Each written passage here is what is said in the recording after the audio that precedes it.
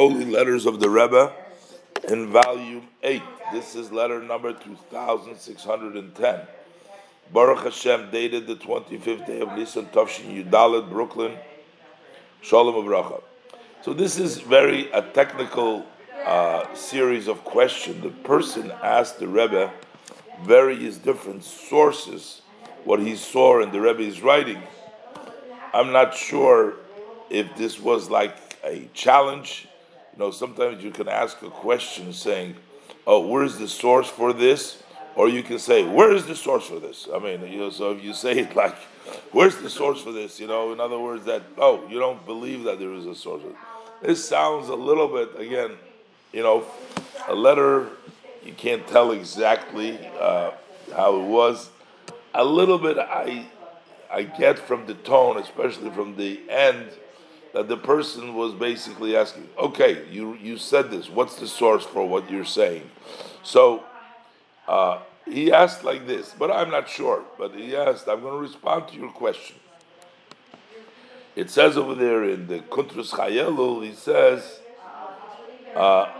that the Rambam explained there are various different categories that the Talmud uses about people who deny God's existence, who challenge the Torah, who challenge Hashem. There are various different names that will refer to them. Someone is called a min, a heretic, or an apikoros, a denier, a kofer. So he asked the Rebbe, the Rebbe says that if there it says that the Rambam explains the differences between the different categories, what exactly does it mean? And he's asking the Rebbe, where in the Rambam does it say this, that the Rebbe is saying that explains the difference? And the Rebbe says, well, I'm surprised that you didn't look at the bottom of the page where there's the references. Over there, it's reference to, the Rebbe points out to the Rambam, Hilchos Shua Perek Gimel, and look into the commentaries there. Also look into the commentary of the Mishnah of the Rambam in Sanhedrin, Perek Yud Mishnah Aleph, and Chulin Perek Aleph, Piskei Beis, and Moreh Nevuchim, the guide for the perplexed.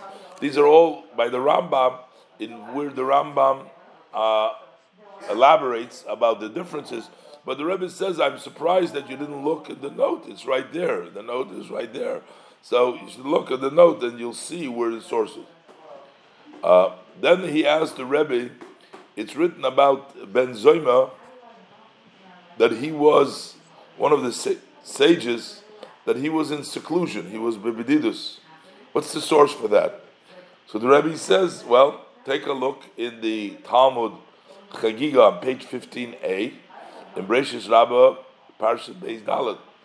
Yeah, I think the Rebbe is referring to the source over there in the Talmud. It tells us the story that there were 4 great rabbis who entered into the orchard. The orchard is considered the Pardes, the secrets of the Torah.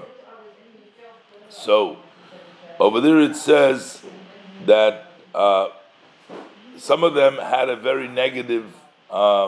Basically, it means they got involved in the mystery and the esoteric parts of the Torah, and they couldn't handle it. They had a light. So some of them, it says about Rabbi Akiva, who we are going to be, we learn about the students of Rabbi Akiva during the days of Sephira, in which they didn't give honor each other. It's the student of Rabbi Akiva, and many of them died during the days of the Sephira. So over here, it says over there that he's the only one that went in, Rabbi Akiva, went in peace and went out. In other words, he was able to handle this esoteric, this Kabbalah, he was able to handle it. But the other ones, like Ben Azai, he said he gazed, but he died. Died means also that he sort of couldn't. So the Rebbe says that, and the Rebbe says, I think that's what the Rebbe is referring to. Also, he asked the Rebbe, Likutei Devarim, it brings down that according to the Kabbalah, there's a tradition to take a nap between Mincha and Kabbalat Shabbat on Friday. According to the Kabbalah, you take a nap. So the Rebbe is referencing a Torah Sholem on page 17 and the notes over there. And also, it's known what it's brought down from the Maggid of Mezrich that on Erev Shabbos he would sleep before Kabbalat Shabbat. The Rebbe gives a blessing in the name of the Rebbe secretary signed this letter. Why would that be? Why is the I guess because why? That's a good question. It's also the Rebbe doesn't bring it down. It's also bring down by the Alter Rebbe, and it's brought down by Rebbe Hillel Parjo and the Hasidim. And why would that be? Because according to the Kabbalah, because before the Shabbos, the energy of above is diminished in order to allow for the energy of Shabbos to come in, and that puts a person to sleep or something, So I don't know exactly, but there is that kind of an idea.